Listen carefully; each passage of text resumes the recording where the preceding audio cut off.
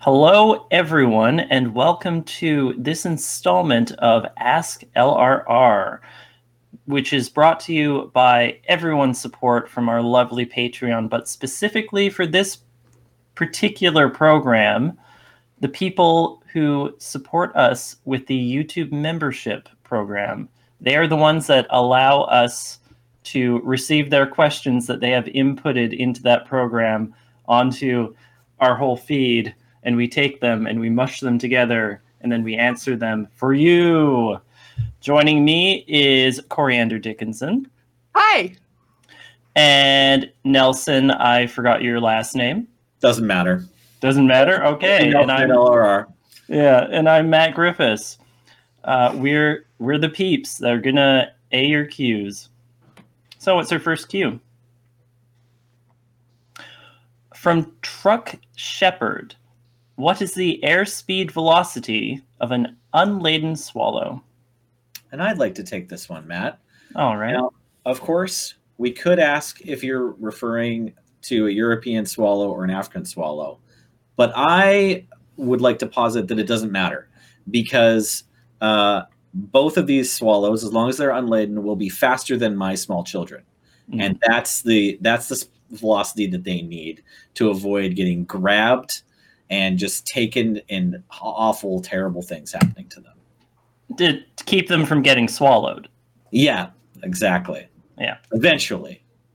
That's like the lad. It's like, I don't know if you're watching at home, you know any 2 to 4 year olds, but they would just make the most awful, terrible, cruel, torture masters.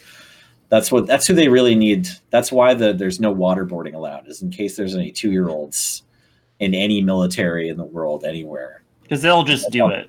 Yeah. And so that's how I know all birds, all small mammals, reptiles, they all have to meet this minimum speed of getting out of my son's hands. Like, you see this question and you're like, oh, haha, Monty Python reference. And then you took it to a dark place, Nelly. An unexpectedly dark place. You're welcome. All right, next question. From Mr. Twanzel. Being relatively recent additions to the crew, how have you been settling in, and have there been any pleasant surprises you didn't expect when you joined LRR? So, Corey, anything you want to add, since you are, I believe, the first of us to really join the crew in this particular pod? I've been here like 6 years. Yeah. Recent. Been through 3 moon bases, 10 desert buses. Like, I feel like I'm not a beginner here. I feel like that falls on you now, Matt. Me and Nelson here. Yeah. So what did you expect our recycling program to be as efficient as it is? I did not. Yeah. I mean, I had visited Moonbase Mark III a handful of times. And then I had visited Moonbase Delta more times than Moonbase Mark III. And it was just a progression of it getting cleaner and cleaner and cleaner. Wow. Which means that we were paying more and more and more to have cleaners clean. That first summer in Moonbase Delta, there was a specific issue of cleanliness that didn't really entirely ever get nipped in the bud until like the following winter. Yeah. I'm speaking, of course, about the Drosophila, or fruit flies as they're commonly called. That Mark IV had like so many fruit flies. So many fruit flies. I'm sure all the fruit pies that I was bringing to the office really helped. Especially if you eat like 7/8 of them and then just kind of try to get it in the garbage, but it doesn't quite make it there. Oh, yeah. Just leave it on the kitchen table. Like, no, it's hidden. It's like you threw it, but it missed and it's behind the garbage. But like, really, I wasn't particularly surprised joining the crew what the inner workings were like, because I've worked a job before and these are people doing jobs, right? And I mean, LRR as a company is fairly transparent. Yeah. Like, would you would you agree with that, Nelson? The transparency has been fantastic, and as bosses, I think LRR are pretty fantastic. I'm sometimes like nervous to ask a question just because I don't know what the hierarchy is in various different projects, and so I just don't want to waste people's time. But everyone's very understanding. Yeah, and I mean that's kind of a thing at any job when you look at someone that's been there for a decade longer than you, and you're like, I don't want to get in your way. Yeah. I have more to that question, though, I could add. I do have an unexpected surprise. So I'm probably the most recent kind of addition. In fact, my understanding, like this question is one that's has been rattled off to me, and I've thought about myself. It's like, Nelson, are you in LRR? And it's like Kathleen answered it recently on Twitter or on a show, like on a podcast, where she was just like, well, Loading Ready Run is like kind of a big amorphous sort of cloud of people. And I was like, yeah, okay, that's fair. I guess I'm definitely somewhere in that cloud. But I have had a regular podcast gig. I'm on Tap Tap Concede. Graham got me doing that every week, like anchoring it with him a couple years ago. And after a year of that, I got invited to start doing the writing meetings for Friday nights, especially, and some of the other. And I discovered that I just really like doing that. I really like collaboratively writing sketches, and I haven't had a lot of experience doing that in any other place in my life, any other jobs or school projects or anything. It turns out I just really like writing sketches with people. So the creative output. Yeah, well, that specifically that kind of creativity where you're sort of molding ideas together. Someone has a good seed idea, but they like bouncing it off other people, and you kind of come together to form a sketch that hopefully everyone's happy with and you're proud of. Yeah. So that's been a cool surprise for me.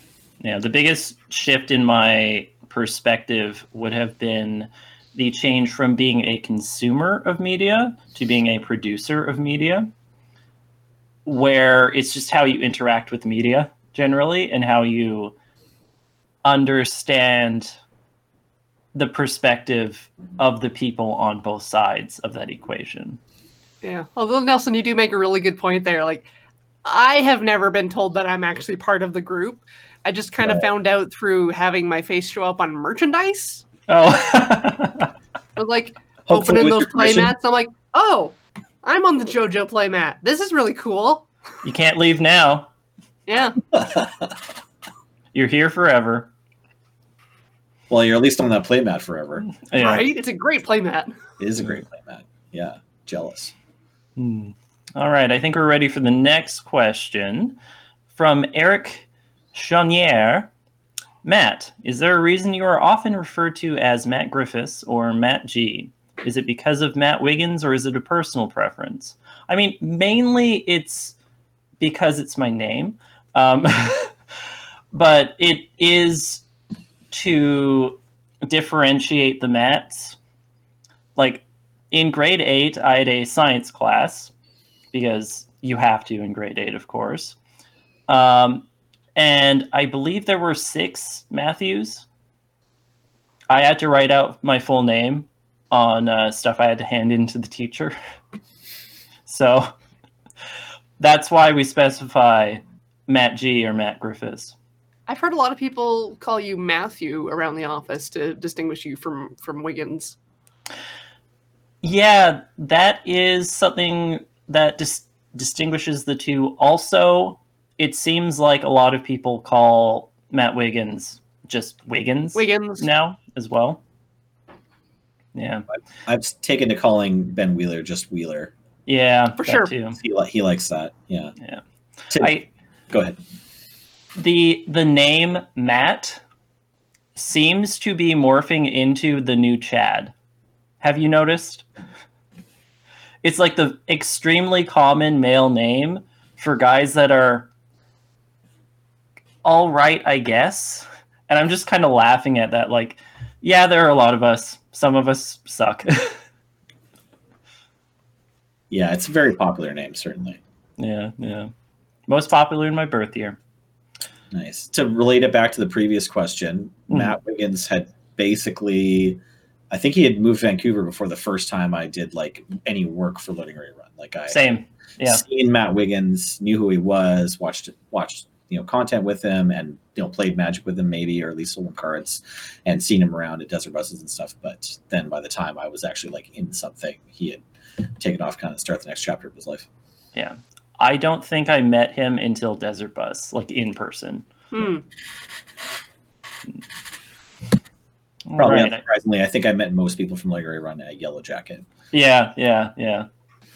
All right, I think we're ready for the next question here from Par Morberg. What programming language are you most comfortable with, and what is your favorite programming language at the moment, Corey? Well, I'm not doing any regular programming projects at the moment. I've been looking into Godot, seeing how that goes with Godot script. You're waiting for it, yeah. Use a static site generator for Alex's Purifier comic, which is Jekyll, which I think is Ruby-based, but I just have to run a command line prompt for it. The ones I like C# the most. I'm the most comfortable with C#, and I might look into Beef because of that, which is basically C# without garbage collection. There's a programming language called Beef. Yes, there's a programming language called Beef. Intriguing. It's the new hotness. Hot beef, yeah. Yeah. Nelson, do you do any programming at all? My dad taught me how to write Hello World in C++ when I was 15. That's my whole story. It didn't really grab me by the scruff and say, hey, you're going to be a programmer now. Yeah. I have written some music, like a small amount when I was in school. Yeah. That's maybe the next closest I can come to. No, I don't write code at all. Yeah. I'm an art student. Yeah. Corey, tell us your second favorite programming language, because Matt and I have nothing to contribute. Like favorite that I use, or favorite just because it sounds weird? Both. Like there's a lot of made up languages that are just like they use white space or the letter Q in different formats to represent things, and they're all Turing complete, which means that you can like do arguments and stuff. Actually, I'd say the Motorola assembly is probably my second favorite. Like it's just it's very low level, and it feels like you're actually operating a machine when you use it, instead of like a higher level language that's more abstract. It's very tactile. Yeah. Feel those gears moving. Yeah. You're like pushing memory to registers and yeah. You get to do all your bit blitting. Sounds violent. I hope someone listening knows what any of that means. I'm sure Paul does. He's doing tech right now. But Corey, I enjoyed hearing you explain it. Yeah. Thank you. Me too. Talk about it. Yeah. Thomas Hederman. How avid readers are any of you? What book series or book titles would you consider to be important to you now or growing up? I'll start this by saying, hello, my name is Matt. I'm 19 and I never learned how to read, which is to say that I don't regularly read books. You're younger than I thought you were. Yeah. Does your husband know? People still know what vines are, right? I know what a Vine is, but I didn't get that one. But is there a 19-year-old Matt who doesn't know how to read yet, Vine? 19-year-old Jared. Yeah.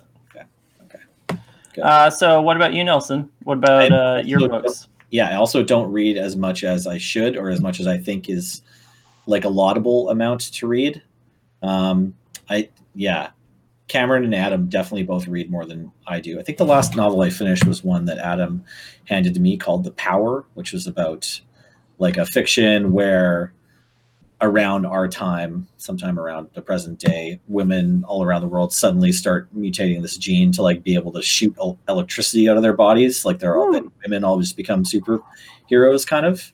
And then it's like what follows in global politics and, individual people's life stories from there. So that was a pretty You good said read. that's called The Power? The Power. It was a good read. Yeah, either I have it somewhere on my shelf or Adam has it. I could bring it back to the movie, so I don't have it. That'd be cool. Yeah, no, it's a good read. But I would say there's 3 books that I read as a kid that I kind of think of as things that taught me little lessons, or just like our cultural touchstones, I guess, where it's like 1984 by George Orwell, which is regular reading in some high schools still probably, but my old man just told me to read it and I enjoyed it and I got through it pretty quick. And then Lord of the Rings, which is like obviously very popular fantasy stuff, but like before, you know, it was a movie and before a lot of people were into it, my family was like, not my mom's side, or just like, you got to read this so that you'll have something to talk to your uncles about or whatever. Yeah. And then I also read Zen and the Art of Motorcycle Maintenance, and more recently Sophie's World, both of which I found were like just entertaining kind of. I really like Sophie's World. Yeah, Sophie's World, great book. Yeah, absolutely. So just like great intro to philosophy. Yeah, they're just sort of cursory, give you philosophy concepts and offer them to you in a way that like you'll enjoy reading. So yeah, those are some books I've read, but I don't read enough. And you, Corey? The book I've read most recently was The Fifth Season by N.K. Jemisin. I'm starting in on her whole thing. Before that, I've mostly been reading really, really awful garbage from the internet. Light novels, like reincarnated as a dungeon slime sort of things. I'm all about those. I just like mow through them at an alarming rate, which is great because I can get a lot of them for free. Like pulp manga, basically? Yeah, basically like internet pulp. Yeah. But from childhood, like my mom read me The Hobbit as a kid, and so I got into like the Lord of the Rings, and I read a lot of pulp stuff then too, as like the Piers Anthony things, a lot of Redwall, a lot of Deathgate Cycle, that kind of thing. And when I was about 13, I got into Steven Eriksson's Malison Book of the Fallen, which just was really impressive at the time. Like it felt like it was the first thing I had read that really respected me as a reader. And so I just like greedily gobbled up every single one of those books whenever they would come out, because it would be like my reward for finishing final exams would be to like read this doorstop of a book. Oh, nice. Yeah. See, I admire that. I also picked up Steven Erikson like 5 or 6 years ago, and I got through Gardens of the Moon no problem, and then 1 or 2 more, and then by the time I got to like Deadhouse Gates, I was like, it's been so long. I'm not reading these really quickly, and I just can't remember half of who these characters are. I can't remember who killed who, and it just got harder and harder to keep going, and so I'm like stuck on book 5 or 6 right now. Gardens of the Moon is the hard one. The first one is the hard one. All right. Fair I enough. slowed down. Like I dropped Midnight Tides like a couple times. That's the 5th book, but it was a really satisfying arc for story-wise. The world is really cool. Yeah, it's got a really unique magic system. Yeah. Oh, nice. I will recontextualize the question a bit in saying that I don't read books, but I read webcomics fairly regularly. Like one particular one that I read for years, which I don't even remember how it got linked to me, but this is like early, like year 2000 was when I started reading it. I think was Elgunish Shive. Yep. And it had queer characters in it, which was unique almost to the time. So that was, I guess, a nice little anchor for me as a young queer person. And in my university age, the big thing that I hung my hat on was Homestuck, of course. Got through the whole thing. Yeah. I did not Homestuck. I was definitely a bit of a snob towards the people that would go to anime conventions and gray paint. It was just like, look, the Narutos have been replaced. Yeah, you're kind of in the anti-fandom a bit. A little bit. And then I did read it, and I did enjoy it, so. Yeah, it was a big thing. I haven't read Homestuck, but sounds like maybe I should. I mean, at this point, it almost feels like it was of its time. Okay. That's weird to think about. That Homestuck has aged now. Yeah. I would recommend Kill 6 Billion Demons. That is on my list of other ones that I read. I also read Gunnar Craig Court and Unsounded. That one I don't know.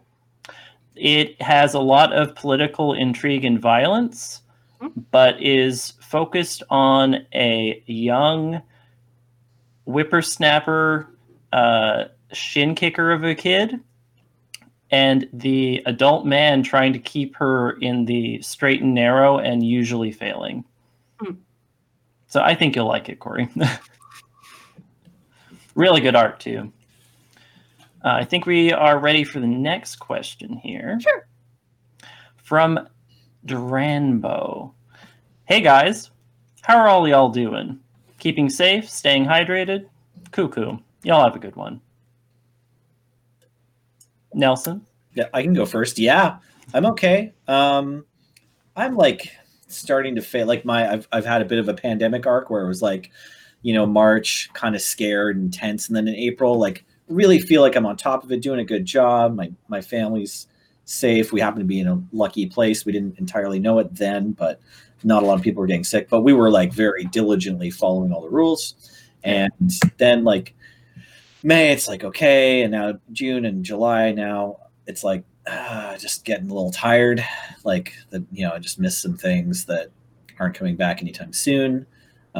So yeah, I think I'm reasonably like a little bit sad about that. Obviously, I don't have things as bad as a lot of people in the world, but still probably worth acknowledging that I'm like a little sad. But things in my life are still good. My daughter just turned 4, and we managed a bit of a party for her. And like our house is in okay shape, and I still have my health. All my family still has their health. And yeah, definitely staying hydrated. And I've been playing more Valorant lately. I don't know. That's kind of fun. I miss Paper Magic. Yeah. I will have a good one. And you, Corey? Like, we've been super fortunate being on the island because things did not really take off here. Like, BC had some issues with care homes, and I was worried about folks I had there, but they fortunately passed of unrelated things. I had a few deaths to deal with during all of the quarantines, which is irritating because you can't go to a funeral. It's been up and down because there's no direct threat right here, but it just also feels kind of like the world's falling apart, and I'm very angry and sad a lot. So it's just trying to balance the level of stress from like external forces through like trying to keep doing my work has been a little rocky. But yeah, I'm staying hydrated for sure. Drinking lots of water. For sure, yeah. My whole quarantine's journey has been realizing that, my social life actually hasn't changed that much. I have a core group of friends that my partner and I see maybe once a week, once every 2 weeks. But beyond that, we don't really necessarily go out to pubs and stuff that often. And that is out of quarantine. In quarantine, I have visited my in real life friends in real life person twice. We had a lovely time, but like the difference is not that deep. However, I am noticing now something that I've seen other people complain about is that Twitter is a bad website. You're noticing. Yeah. Well, specifically things done on Twitter. Yeah. Yeah, specifically in the way that my personal life, like yours, Corey, not that bad. A lot of stuff is happening in the wider world, and I'm kind of seeing the worst of it all the time. Everyone's kind of at a 9 or a 10 on Twitter all the time. And reading that, let's be generous and lowball it 20 times a day. Looking at that feed is a bit much. Yeah.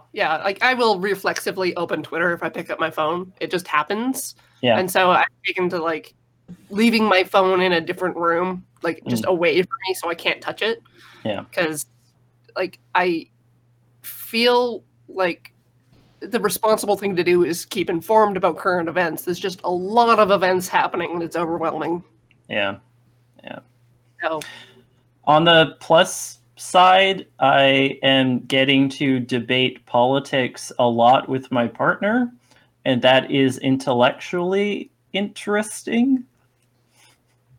On the plus side of this whole situation, small plus side, but there it is. yeah, I come from a military family with a lot of stake in the trades. So I don't have those conversations most of the time. Oh, I only have them with my partner. I don't talk about that stuff with my family. I believe we're ready for the next question here. From Ben Francis, and I believe this is going to be our last question. Directed to me. Why goat? Now, let's see what I've written down. I mean, they're ridiculous. They are chaotic. They are adorable. And really, they just encapsulate what I think of when I think of squad goals. Although recently-ish, in the span of the last couple of years, I've acquired a love of sighthounds, specifically greyhounds, whippets, and Italian greyhounds. I just like how skinny they are. You can see their bones. Well, and they always look so demure, looking down up at you with their little blueberry eyes, I like to call them, because they're always so dark. Just folded over ears. And also they're just terrified. They look constantly terrified. Yeah. And they're just like a bunch of curves forming an entity. Now, we're not going to end on a question just for me, because that'd be a bit gauche of me. So, this is an opportunity for you, Corey, and you, Nelson, to talk about your animal loves. Oh, I thought we were going to talk about goats, because I'm like, okay, it's fun. They're very fun. It's fun to watch them play. Their tiny little poops are really annoying to deal with. Yeah. They get everywhere. Like, goats have a big downside, and it comes out their back end. A bunch Humans of do too, though. like that, right? Like, isn't deer poop is like that too, isn't it? Where it's just like a whole bunch of pellets. Yeah. Pellets, yeah. Can we, before we talk about the animals we love, can we unpack and maybe debunk some of Matt's answer first? Is that okay? Debunk? Yeah. Are sight hounds, are they as skinny and represent curves that form an entity as much as an octopus, would you say? Well, an octopus has a very bulbous head, though. Oh, I guess, yeah. Like, a sighthound has nothing that is what you would consider thick. Right? Sure. Okay. What about a hairless cat, like a sphinx, or maybe a rex, or something like that? I would also curves and fleshiness. Yes. I do appreciate them. I will counter that with, if you look at any sphinx cat, you're going to be looking at their paunch. It's going to be there. It's going to be very present, and it's going to be very, well, as I said before, thick. You're not looking at their little goblin hands or their big flappy ears? Oh, I love those too. But their paunch is very present. All right. That's a satisfactory answer for me. I just want to circle back now to the answer about goats. I agreed with everything. I really liked the character of goats that you described. However, I'm curious when you say like it's what squad goals should be. Are goats like, are they a pack animal, or do they like cheer for each other? Do they do things together? Because like when I picture a goat, I either see Beacon Hill Park, or I'm like thinking of like one Scottish mountain goat on the side of a mountain, and like there's no other living creatures in sight, and it's just like looking over at everything like it owns the place. Yeah. Like over a whole valley. And it looks great, but it's by itself. Fun fact, Mhm. mountain goats are not goats. Oh. They're their own family. Oh. But Well, goats, like classic goats my that internet just broke. No, And you're so did still my here. mind. Yeah. So- Oh, yeah, yeah. Regular goats that originated from, I believe, like Saudi Arabia, I think, around that part of the world, eons past. They are such a herd animal that you are legally, at least in some places, not allowed to own only a goat on itself, like on its own. It needs a companion animal. Otherwise, it gets sad. Aw. Same for humans, but, you know. Yeah, we can only handle solitary for a week or something, and then we go crazy, right? Hmm. So, Nelson, Yes. what is your favorite companion animal? Since I haven't gotten that out of you yet. I like the Jace puppet. Everyone else hates the Jace puppet, but I just love that the Jace puppet came into being through like this picture of Rakdos Guildmage or whatever from a recent set. It was like, I'm Jace, and then they just like turned it into a whole thing. Okay, that's a fake answer. Sorry. I kind of always wanted Mega Man's dog. Oh, with Yeah. like the robot legs. Yeah, I wouldn't need it to do anything. I wouldn't need it to like bounce me up onto the top of a building or anything like that. I just thought it was cute, and I liked that it was a robot, so I wouldn't have to clean up its poop. Oh, yeah. I would just like show it where to get plugged in, and it would probably plug itself in because it was pretty smart. Mm. And I thought it had a cool name, Rush. I'm like, oh, if I got a dog, I'd name my dog Rush. That's a cool name. Oh, Yeah, and other than that, so my kids would love any pet, and my wife would definitely be fine with it if we brought a pet home, although she is allergic to everything. But I'm like, I just struggle with the notion of having a pet at all. But I think animals are great. So yeah, I don't know, all of them. That's my lame answer. Good answer. But especially Mega Man's a robot dog. And Corey? traditionally, I'm a cat person.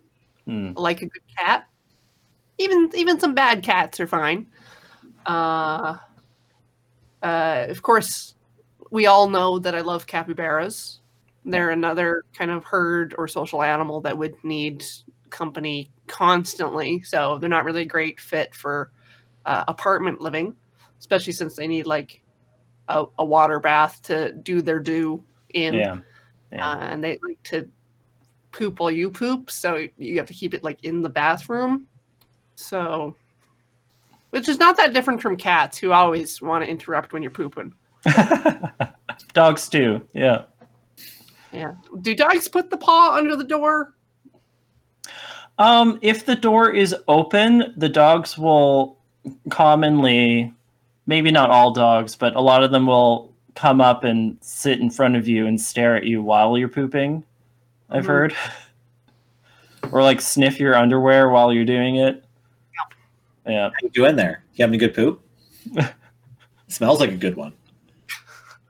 Keeping regular. Yeah. Are you eating enough? Did you poop yesterday? Are you giving me enough to eat? I feel like not. Probably not, right? Yeah. How could you be?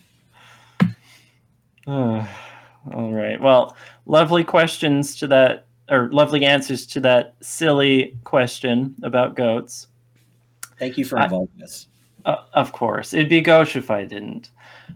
So thank you, Nelson, and thank you, Corey, and thank you, Matt, also present, and thank you, Paul, for doing tech, and thank you to everyone who has supported us specifically with YouTube memberships, in that if you do so, you will be able to submit questions for the next Askler, like the questions that we've had here, but also more generally with our Patreon for Loading Ready Run, and really wherever else you want to go on Twitch and all of our other platforms out there. Yeah, I hope you two are also having a cool, chill quarantine. We hope to see you later.